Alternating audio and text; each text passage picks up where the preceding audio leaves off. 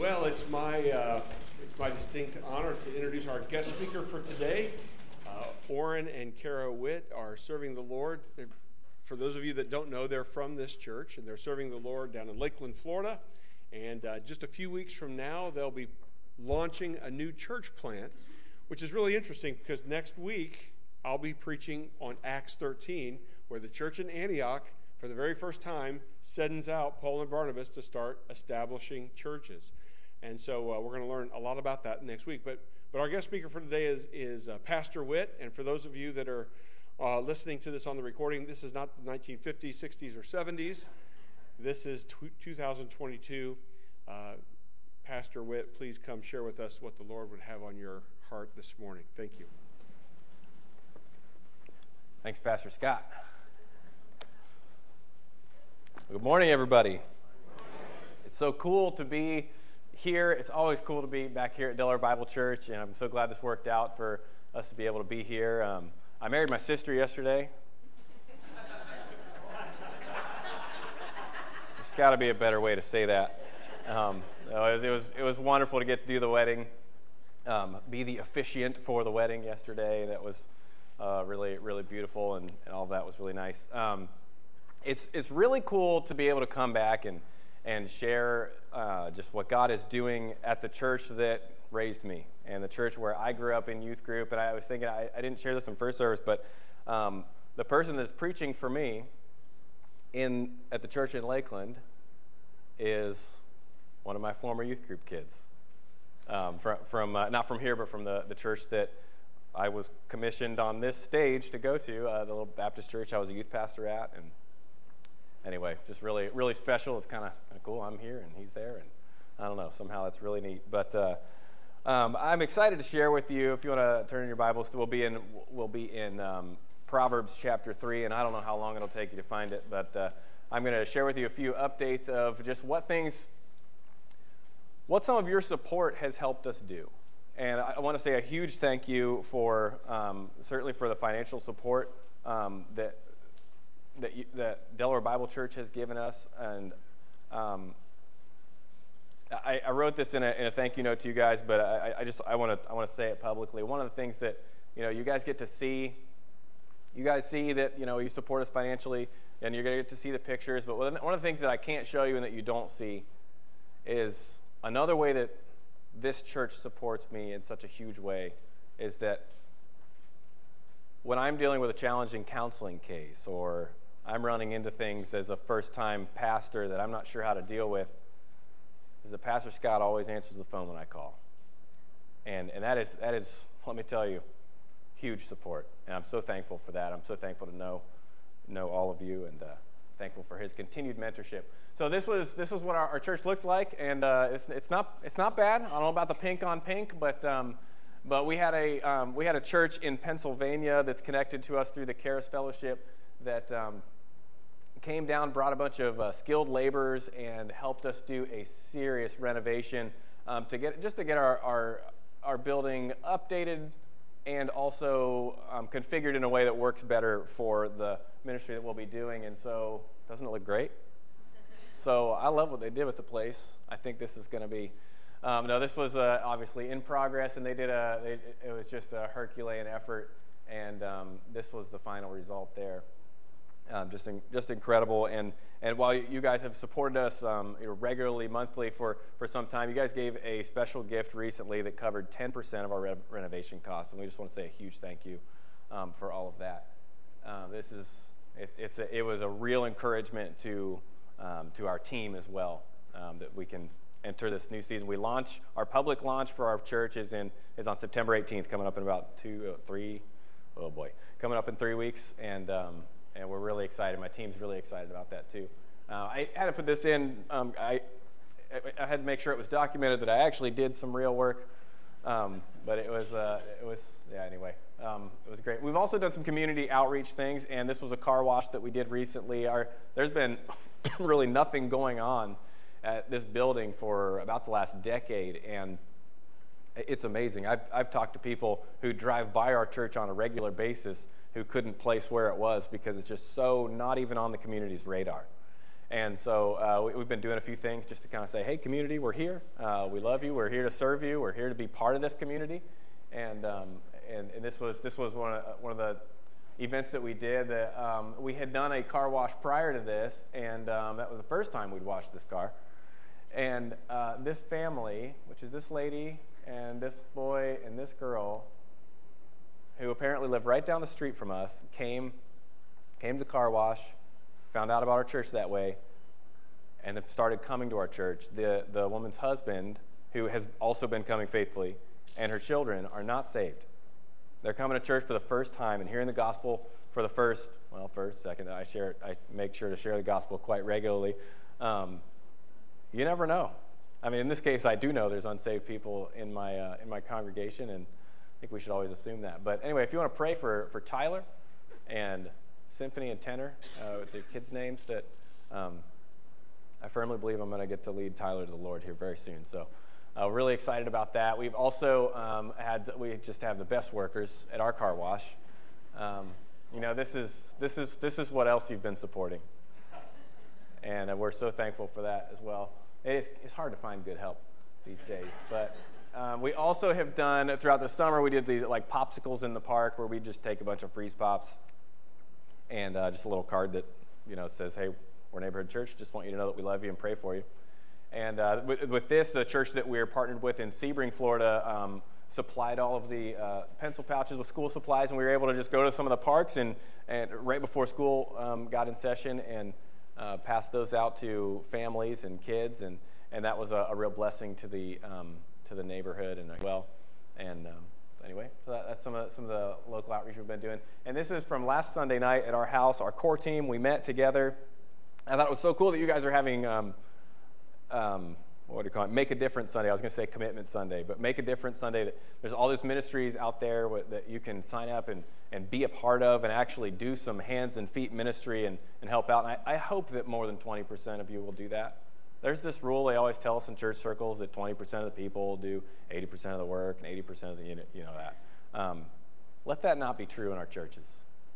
Let's all roll up our sleeves and get our hands dirty if we have to and do the work of gospel ministry. But this was our core team gathered at our house, and we leading up to launch need to get all of those ministries in place. Maybe not all of them, but some of the key ministries in place, and who's going to lead what, and we're praying that God will bring us the workers because the harvest is plentiful. And we've got great leaders. We've got a great team of leaders in place, and we need some helpers. So, and we'll even take you if you're just down for the winter. I'm just putting that out there. But so anyway, that's our that's our core team. Just be in prayer for them. All right, as we turn to God's Word this morning, Proverbs chapter 3 may be very familiar to you, or at least Proverbs 5 and 6. Trust in the Lord with all your heart and lean not on your own understanding. That's a very familiar verse to us, and I want to go through Proverbs chapter 3. We've been teaching at Neighborhood Church. We've been teaching a series through the book of Proverbs, which I didn't realize would be so hard until I started prepping the sermons and realized that Proverbs doesn't need a whole lot of explanation. I have to appreciate the simplicity of Scripture in many ways, that the plain understanding of do this, don't do this, or hey, if you live your life like this, it's going to be a mess. It's pretty easy to understand, and so let's read Proverbs chapter 3, and we'll talk about it. My son, do not forget my teaching, but let your heart keep my commandments. That for length of days and years of life and peace they will add to you. Let not steadfast love and faithfulness forsake you. Bind them around your neck. Write them on the tablet of your heart, so you'll find favor and good success in the sight of God and man. Trust in the Lord with all your heart, and do not lean on your own understanding. In all your ways acknowledge him, and he will make straight your paths. Be not wise in your own eyes. Fear the Lord and turn away from evil. It will be healing to your flesh and refreshment to your bones. Honor the Lord with your wealth and with the first fruits of all your produce. Then your barns will be filled with plenty, and your vats will be bursting with wine. My son, do not despise the Lord's discipline, or be weary of his reproof. For the Lord reproves him whom he loves, as a father the son in whom he delights. Blessed is the one who finds wisdom, and the one who gets understanding. For the gain from her is better than gain from silver, and her profit better than gold.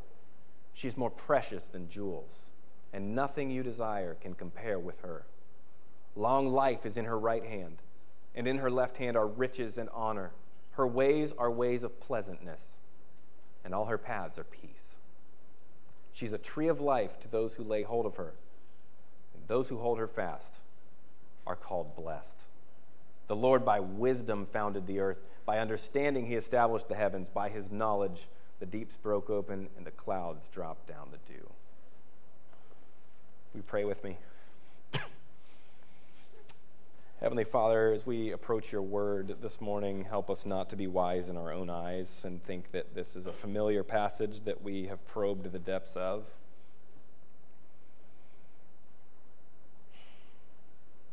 God, why is it so hard to trust you sometimes? Why do we think that we need to keep our hand on the wheel when the Almighty is driving?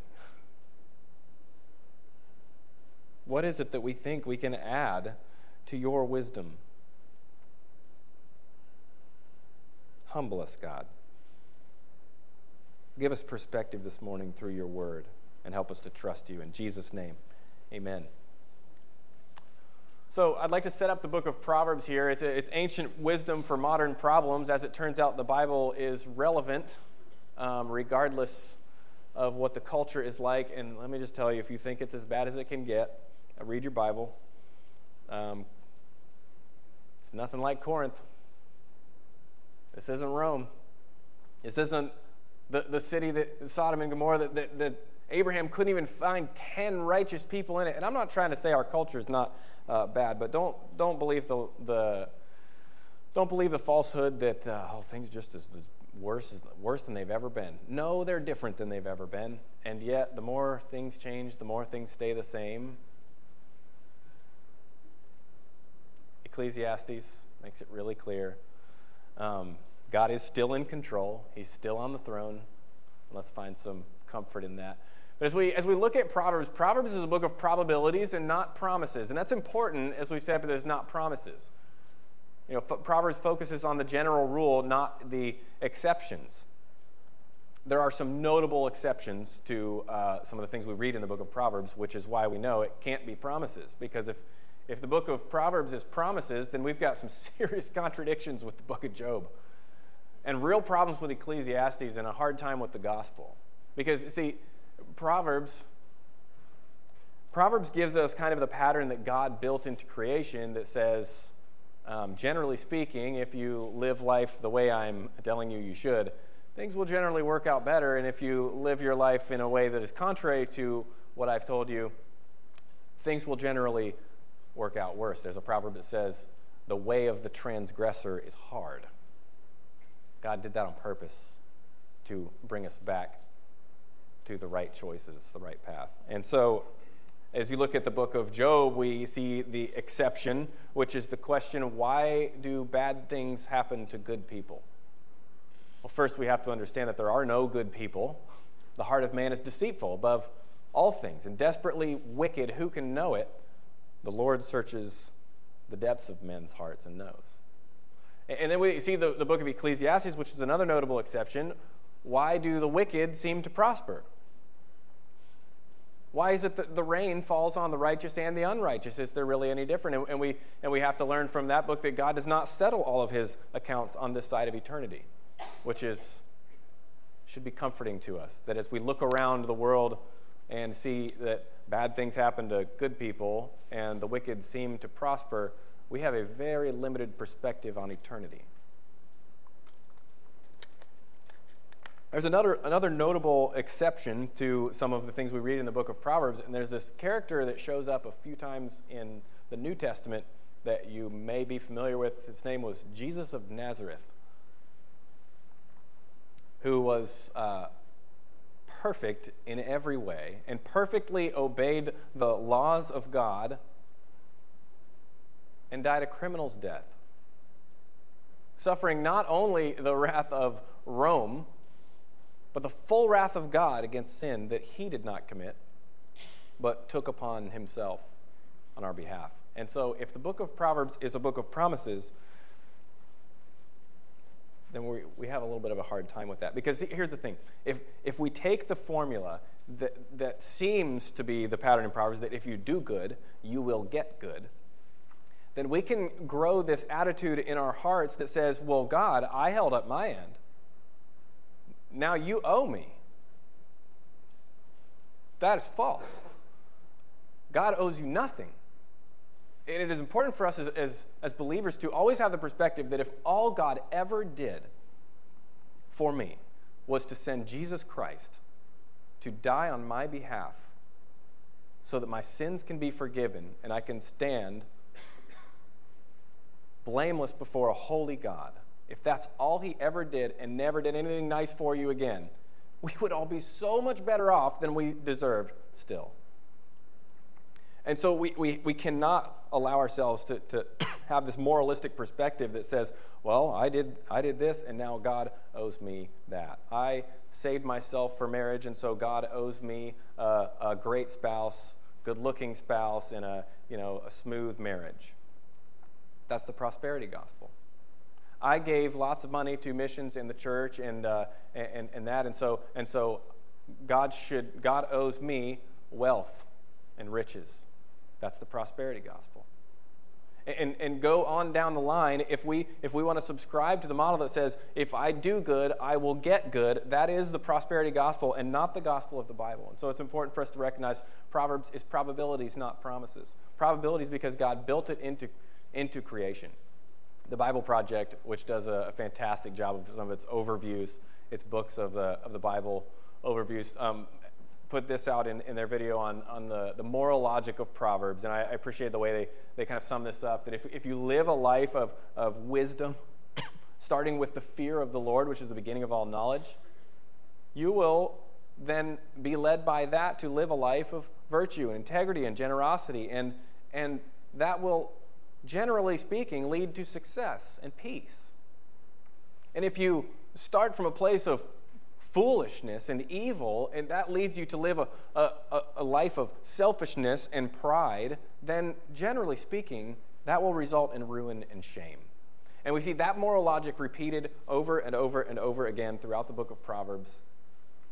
And so that's kind of the moral logic that God built into creation. And that's part of what draws us to him.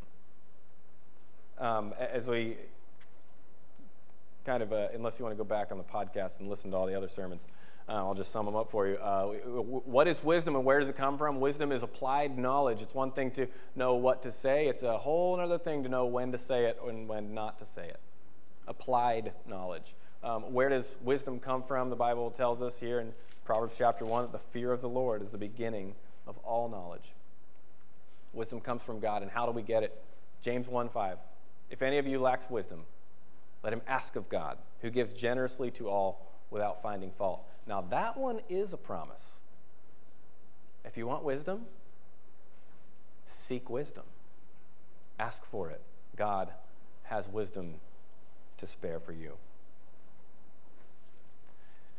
And so Proverbs chapter, the second half of Proverbs chapter 1 talks about the company we keep, and I was able to share a story on that one that many of you are familiar with, and some of you have heard stories of, and some of you don't know what I'm talking about, and that's okay. But it's also cool to get to stand about 6 feet away from the spot where I kind of bared my soul to the school the night after I had a very interesting time with the Delaware Police Department. Mr. McDonald was there for that one, I think. Choose your friends wisely. And the real lesson there is that my friends should have chosen their friends more wisely. Or I don't know. I think that goes both ways. But it's important that the company that we keep, our friends have an incredible influence on our lives. And in this chapter here, trust God always in everything. In everything. And I want to look at 4 areas in which we ought to trust God. We ought to trust his example, trust his wisdom, trust him with our money, and trust his correction. And so as we kind of unpack that, that's where we're going this morning.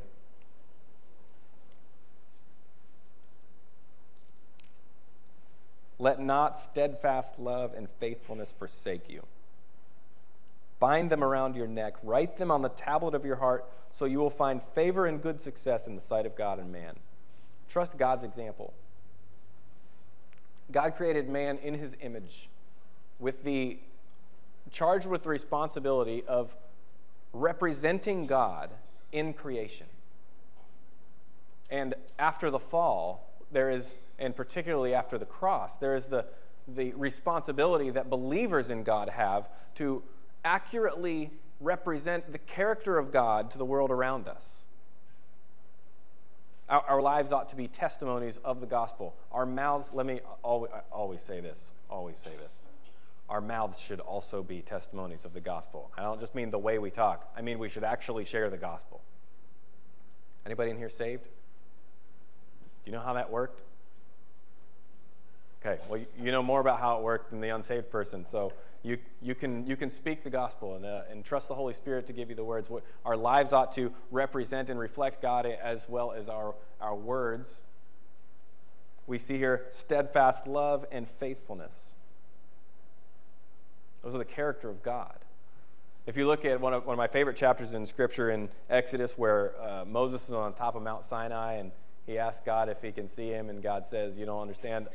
That will melt your face off. You can't see me. But I'll hide you in the rock and let you see where I've just been." And so he covers him with his hand and he passes by and then lets Moses see where he had been, and that was enough to make him like glow radioactive for a couple of days. The Bible says God dwells in unapproachable light. Unapproachable. And God, when he does that, he describes himself in one of my favorite passages of Scripture where he says, the Lord, a God merciful and gracious, slow to anger, and abounding in steadfast love and faithfulness. God describes himself in those words. And we read here, let not steadfast love and faithfulness forsake you. Reflect the character of God. Micah 6:8, probably a familiar passage to you. He has told you, O man, what is good, and what does the Lord require of you? But to do justice, love kindness, and walk humbly with your God. Walk humbly with your God. We're going to look at the end of the book of Job and get a little dose of humble pie this morning, a little taste of what Job got. But here is, again, more of the character of God that we are charged with reflecting in the world around us. Trust God's example. Trust his wisdom. Be not wise in your own eyes. Look here at verses 5-8. Trust in the Lord with all your heart, and do not lean on your own understanding. In all your ways acknowledge him, and he will make straight your paths. Be not wise in your own eyes. Fear the Lord and turn away from evil. It will be healing to your flesh and refreshment to your bones. I want to back up. I skipped over something in verse 2 where he says, for length of days and years of life, it will add to you if you keep God's commandments. And peace they'll add to you. So does that mean that let's say, God had preordained that I was going to live to be 67, but since I was a good boy, some of you know that wasn't the case, so that ship has sailed. But since I was good, God's going to give me 5 more years. He's lengthening my days and adding years to my life. And so now I'm going to get to live to be however 67 plus 5 is. 72. So see, God extended my life, right? No, that's not how Proverbs works. Proverbs is not promises like that. What that means is, if you keep God's commandments and live your life according to this book, there are things you won't die of, most likely. It's very unlikely that you will, if you live your life according to the principles in Scripture, that you'll die of alcohol poisoning. Or, now you might die in a car accident, but it probably won't be because you were drag racing. There's all kinds of diseases that because of the fall will someday take us the way of all men, but it probably won't be like alcoholic cirrhosis of the liver or lung cancer because of smoking, or I don't know. Fill in the blank. There are things that if you live your life according to principles of Scripture, they're not coming for you because you're not putting yourself in the way of those things. That's what that means. They'll add years to your life. It adds years to your life because it's not taking years off of your life. Okay, so looking here at these verses 5 through 8, trusting his wisdom, he knows so much more. Turn back about a book and a half to the end of Job, Job chapter 38. This is one of my all-time favorite sections in Scripture, Job 38 to the end of the chapter. Now, Job has just been through the ringer, as we say. Job has lost everything. And he was one of the good guys. He was a righteous man. And if you're familiar with the story, you know that he lost his wealth. He lost his health. But can I say probably worst of all, he lost his family.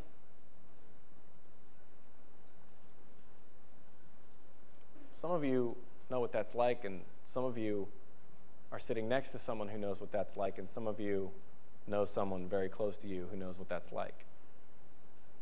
And I don't just mean like you lost a grandparent one time. I mean like it lost a child or a parent way too early.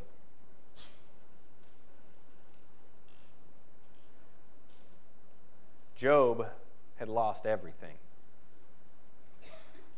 Can we give him a little grace that he had some questions for God about his righteousness and God's justice? Okay, let's not be too hard on Job and not kid ourselves to think we wouldn't have these questions. And so to paraphrase Job's questions, which go on for like a whole chapter, so we're not going to read that whole thing, but it's basically, God, I lived righteously. I believed in you, and I've lived with integrity. And I just kind of have some questions because I know you're a God of justice, but this doesn't feel like justice to me.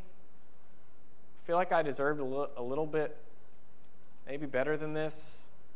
Did I do something wrong that I didn't know about to have to go through this?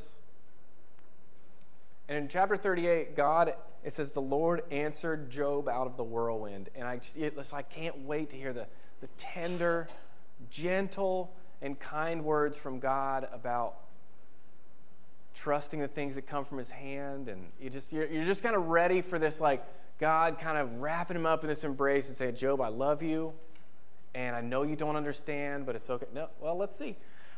Who is this that darkens counsel by words without knowledge? Oh, man. Job, and it's recorded for all of our benefit, Job is given the biggest dose of perspective on who God is and who we are in light of that, and we can all benefit from this lesson without going through what Job has gone through.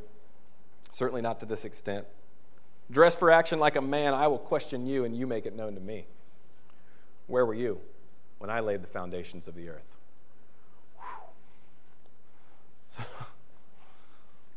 So scratch that on the kind and gentle embrace from God. But he's about to give Job truth. And the truth that he gives Job seems very harsh until you read Job's response. That perspective is a healing salve to his wounds on the inside and the outside. God goes on for like 3 chapters. Where were you when I laid the foundation of the earth? Are you the one that shut in the sea with doors and told the sea, you come here and no further? Are you the one that, did you command the morning? Are you the one that tells the sun to come up every morning? Oh, no, that wasn't you. Have you entered the springs of the sea? You know what's all the way down at the bottom? No, you don't? Okay, well, I do because I made that. Where is the way to the dwelling of light?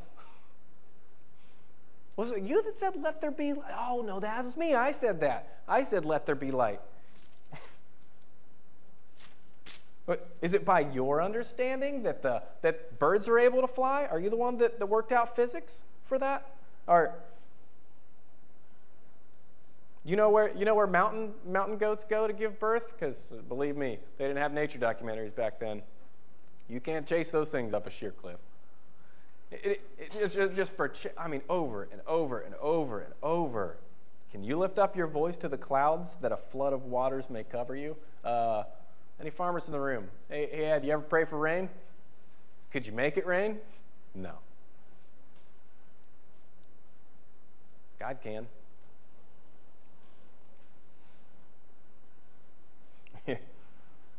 Chapter 40, the Lord said to Job, "Shall a fault finder contend with the Almighty? He who argues with God, let him answer it."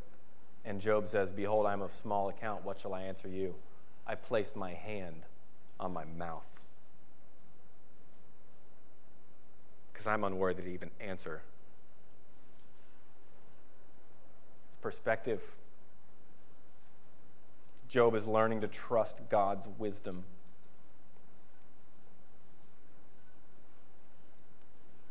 Then the Lord continues to challenge Job. "Dress for action like a man, I'll question you and you make it known to me." And he goes in more and more. And he talks about these massive creatures that, Behemoth and Leviathan. And I got news for you. I live in the land of alligators. That is not what the Bible is talking about when it says Leviathan. You read this description. We literally don't have time to read the whole description, but there are Florida men about which you read on the news sometimes who can catch alligators. Nobody could catch Leviathan. Also, it breathes fire, so I haven't seen any gators do that. But he goes through this incredible description of this creature, Leviathan, and he says to him, "Lay your hands on him. Remember the battle. You won't do it again."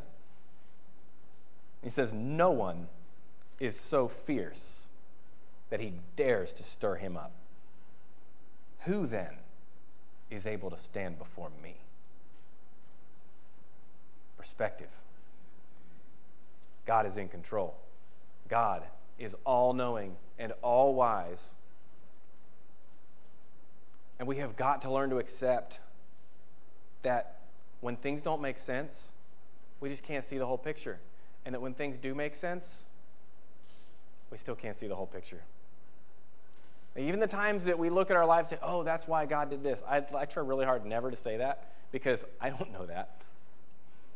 I don't know why God does what he does. Sometimes I get to see some evidence of "Oh man, I can see where that connects a little bit."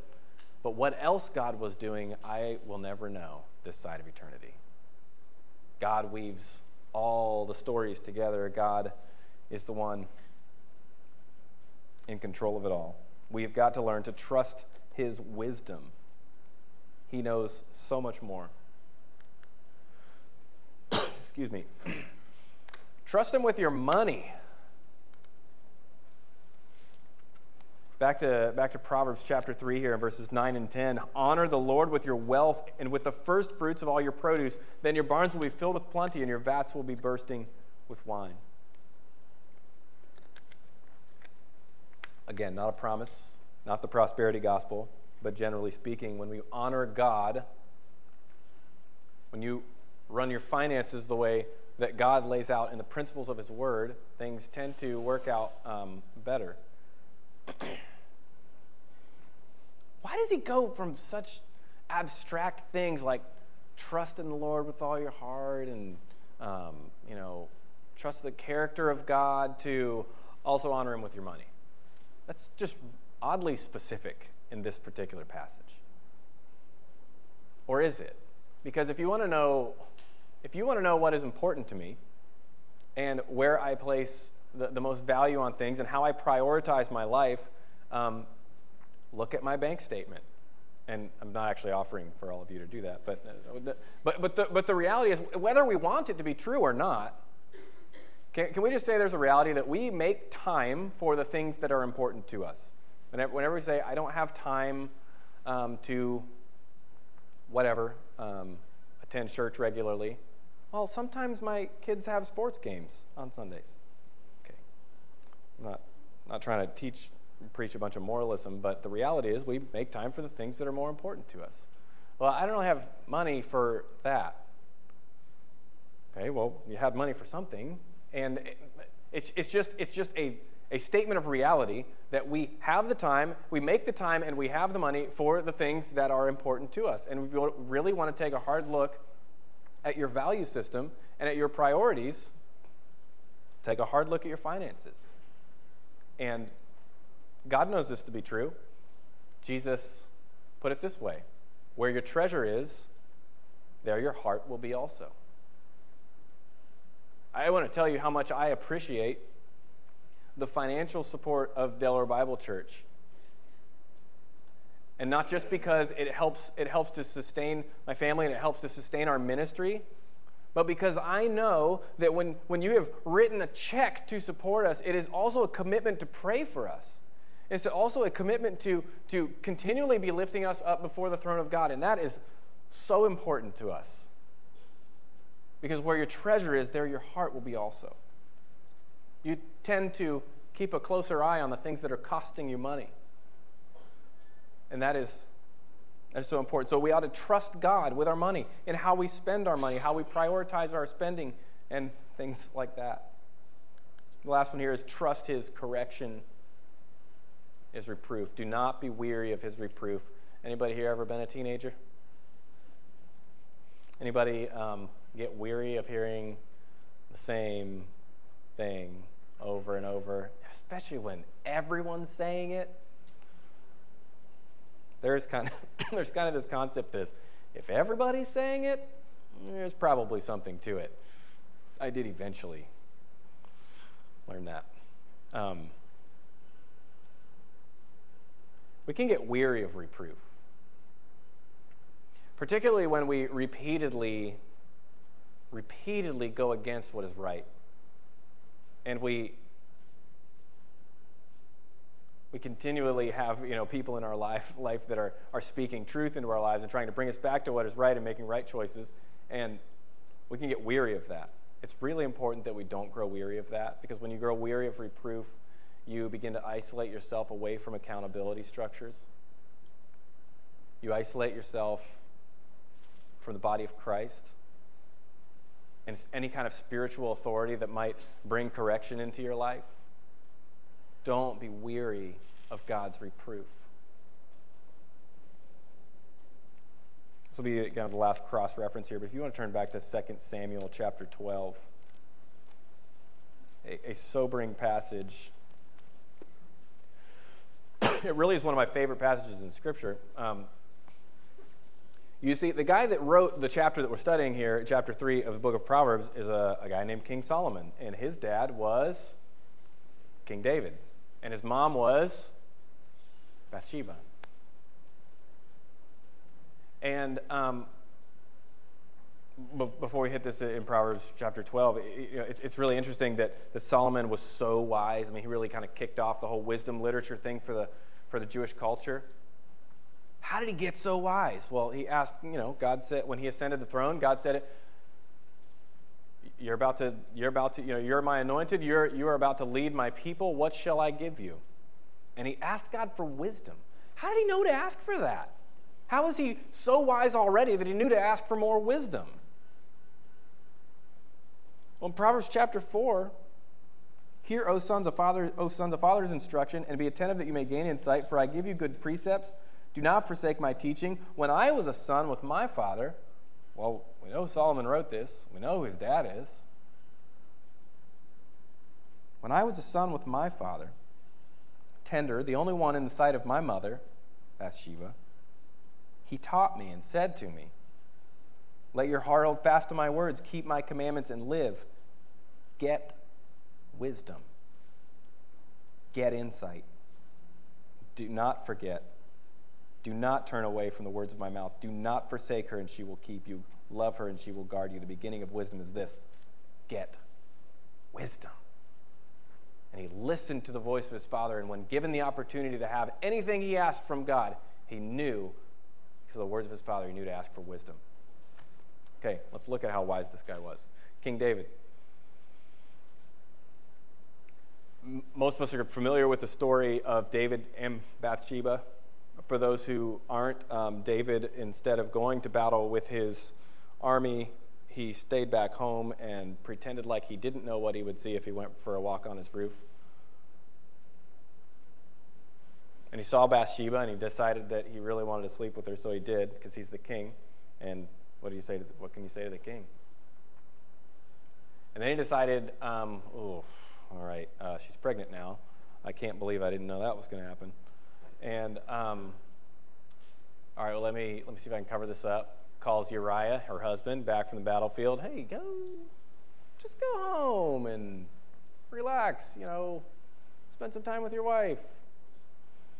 And Uriah wouldn't do it because he knew he was supposed to be on the battlefield. And when that didn't work, he sends Uriah back to the battlefield and goes, you know what, take this message back to Joab. You know what the message was? Have Uriah killed. This is the man who is called a man after God's own heart. King David, even though he did these things, is called in the New Testament a man after God's own heart. Why is that? And I want to challenge us with something. God is not okay with your sin. God's not okay with my sin. He doesn't look at the culture around us and say, well, listen, I know you're not perfect, but everybody else is pretty bad, so at least you're better than them. You know what? You're okay. That's not how God's standard works. That's not how God's righteousness works. If that was the case, why would Jesus need to come and die on the cross for our sins? God is not okay with our sin, and yet he knows something, that all have sinned and all fall short of the glory of God. He knows that there is a reality because of the brokenness of the fall that we all do sin. And no, he's not okay with it, but he also knows, but he knows it's a reality. And I want to submit that God cares a lot more because we've all sinned, and that ship has already sailed. So he cares a lot more about how you're going to respond to your sin. Because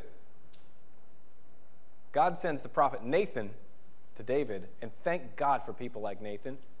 Thank God for people who are willing to stand in the gap, who are willing to stand in front of you and look you in the eyes and say, that's wrong. And you need to stop doing that. You need to repent of that sin. You need to get your life right. Thank God for people like that who will speak into our lives. It's not fun to be that guy, but thank God for that guy. And God tells Nathan what David did and sends him in there. And Nathan tells this story about a guy who did some horribly unjust thing. And David says, then David's anger was greatly kindled against the man. Oh, now he's found a sense of justice again. As the Lord lives, the man who's done this deserves to die. And he shall restore the lamb fourfold because he did this thing and because he had no pity. And Nathan said to David, you are the man because you did this.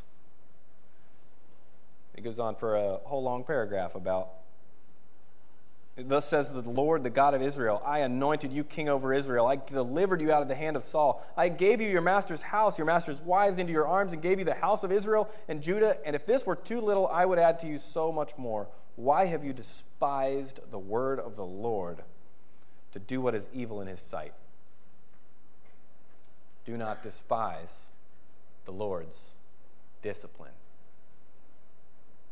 or grow weary of his reproof. David, the guy who had to stand there and take that, is the one who is telling his son, when God sends somebody into your life to correct you, don't despise it. Hey, don't kill that guy, even though you could because you're king. Don't shoot the messenger. Take it to heart. Don't despise God's correction. Scroll down. I'll scroll down to, my millennial is showing. Scroll down to verse 13. And David said to Nathan, I have sinned against the Lord. That's why David is still called a man after God's own heart, because when confronted with his sin, he repented of it. He saw the sinfulness of his sin and repented. And that is what we are all called to do. That is why Jesus died on the cross for our sins, so that the forgiveness of sin would be available. And here we have a beautiful verse the last part of verse 13, we have this beautiful assurance of pardon in Scripture, where Nathan said to David, "The Lord also has put away your sin. You shall not die." It's an incredible picture of the forgiveness available to us through the blood of Jesus Christ. The Lord has put away our sin. We shall not die if we only ask for his forgiveness and believe in faith in Jesus Christ. Trust his example, trust his wisdom, trust him with your money, trust his correction and reproof. One of the things that we talk about at Neighborhood Church, we have 6 core values that we put Jesus first. We trust the Bible. We journey together. We collaborate rather than compete. We hold God's gifts with open hands, and we hold fast to the mission while adapting our methods. And this is one that we trust the Bible, is that we depend on Scripture as our primary guide for life because God leads us most directly through his word. And trusting the Bible, and I want to kind of close with this, trusting the Bible means we let Scripture tell us some things. Now, obviously, we should let Scripture tell us how to behave, how to live, how to act. The book of Proverbs is full of that, full of all kinds of important lessons on specific areas of life and how not to get in trouble in this area and how not to end up financially destitute and how not to, wreck your marriage through unfaithfulness and how not to do all of these things. And conversely, also how to succeed in life and how to please the Lord in the way that we live. Certainly, we should let Scripture inform how we live. But we've got to let Scripture inform how we think up here. And more than that, we've got to let Scripture tell us how to feel. Yes, even how to feel. You see, you're a counseling church, and so you understand this. Why do we do what we do? Because we want, I love that everybody knew that. Because we want what we want. That's our feelings. Because of how we feel. Because my heart is aligned a certain way. And that makes me think a certain way. And that makes me act a certain way. And so, anybody who has either counseled or been counseled, I've done both of those. Thanks, Ed and Lori. Knows that the behavior that you're showing up to counseling for is the fruit, not the root of that tree. You think you know what the problem is, and then Ed and Lori tell you that that is not your problem. You have a very different problem, and you need to get your heart right. And then you realize 3 weeks later that they were right when they said that. How to feel. Our culture wants to tell us not just what to do and how to vote and things like that, but how to feel. The culture, and when I just say the culture at large, you know what I mean, that which is not aligned with the Word of God, they love using stories, right? Especially sob stories. Oh, sob stories are great because sob stories evoke some emotion. If they can write that story in a way that makes you feel a certain way, they can get you to think a certain way about this, about a marginalized group, or about, and believe me, like, God is a God of justice. If there is injustice, that we should probably deal with that. Going back to the character of God, but let's take, for example, the story, and I don't have a specific one, but the story of a young woman who makes an unwise choice and finds herself pregnant. And shouldn't we feel so sorry for her? Yes, we should have compassion for people, even when they're dealing with the consequences or fallout of their sin. Yes, we should have compassion. Because God had compassion for us while we were dead in our trespasses and sins. And yes, we ought to love these people. But to take the world's version of the story where you see having this baby is going to ruin her life. And she's in no position to raise a baby. Or she might have complications. There might be something wrong with the baby. And so the loving thing would be to let her kill her baby. Well, no. But the world wants you to feel a certain way about that story. Because if you can feel a certain way, you'll think a certain way. If you'll think a certain way, you'll act and vote a certain way or support certain things. And the reality is we have got to come back to Scripture and let Scripture inform how we feel. Beyond just our behavior, beyond even the way that we think about things. Our culture can be so compartmentalized that I got my religion over here, maybe. I've got, my work life here, and this is what I do for fun, and then I've got my family, and, those are all kind of separate silos, which have all kinds of contradictions between them. No, that's not biblical Christianity. The Word of God ought to permeate all areas of our life. We shouldn't just have to force ourselves to act a certain way because we ought to act a certain way because the Bible said we should. No, we should let Scripture inform the way that we think and the way that we feel. All of these things that the culture wants to throw at you and tell you how you ought to feel, Scripture speaks to it as well. Scripture speaks to those same issues. And you'll find that Scripture treats many of them with love and compassion. It also treats them with truth and God's character. And so, anyway, I'm not here to talk politics and things like that because this is not the desk for that. But the Word of God, if we trust the Bible, will inform how we think and how we feel. And I'll close it with this. Matthew Henry wrote his commentary on the Bible talking about God's commandments. He says, "Our wills and affections must be subject to them, and must in everything conform to them, not only in our heads, but our hearts. We must keep God's commandments." Trust God always in everything. Will you pray with me? Heavenly Father, God, we're so humbled. We think we know so much. And we make the mistake so often of that the more we spend time in your word and we worship with your people and we come to church and we grow in our knowledge of the word of God, and we start to, in our sinful pride, we can start to feel like we've got it all figured out. We can start to feel like we're better than those sinners out there. And we're not. We're just forgiven.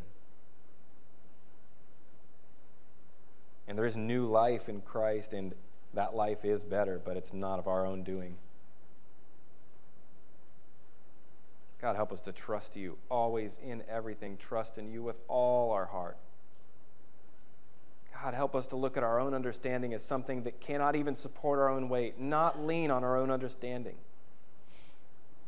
Help us not to be wise in our own eyes. God, thank you for being merciful to me, a sinner. In Jesus' name, amen.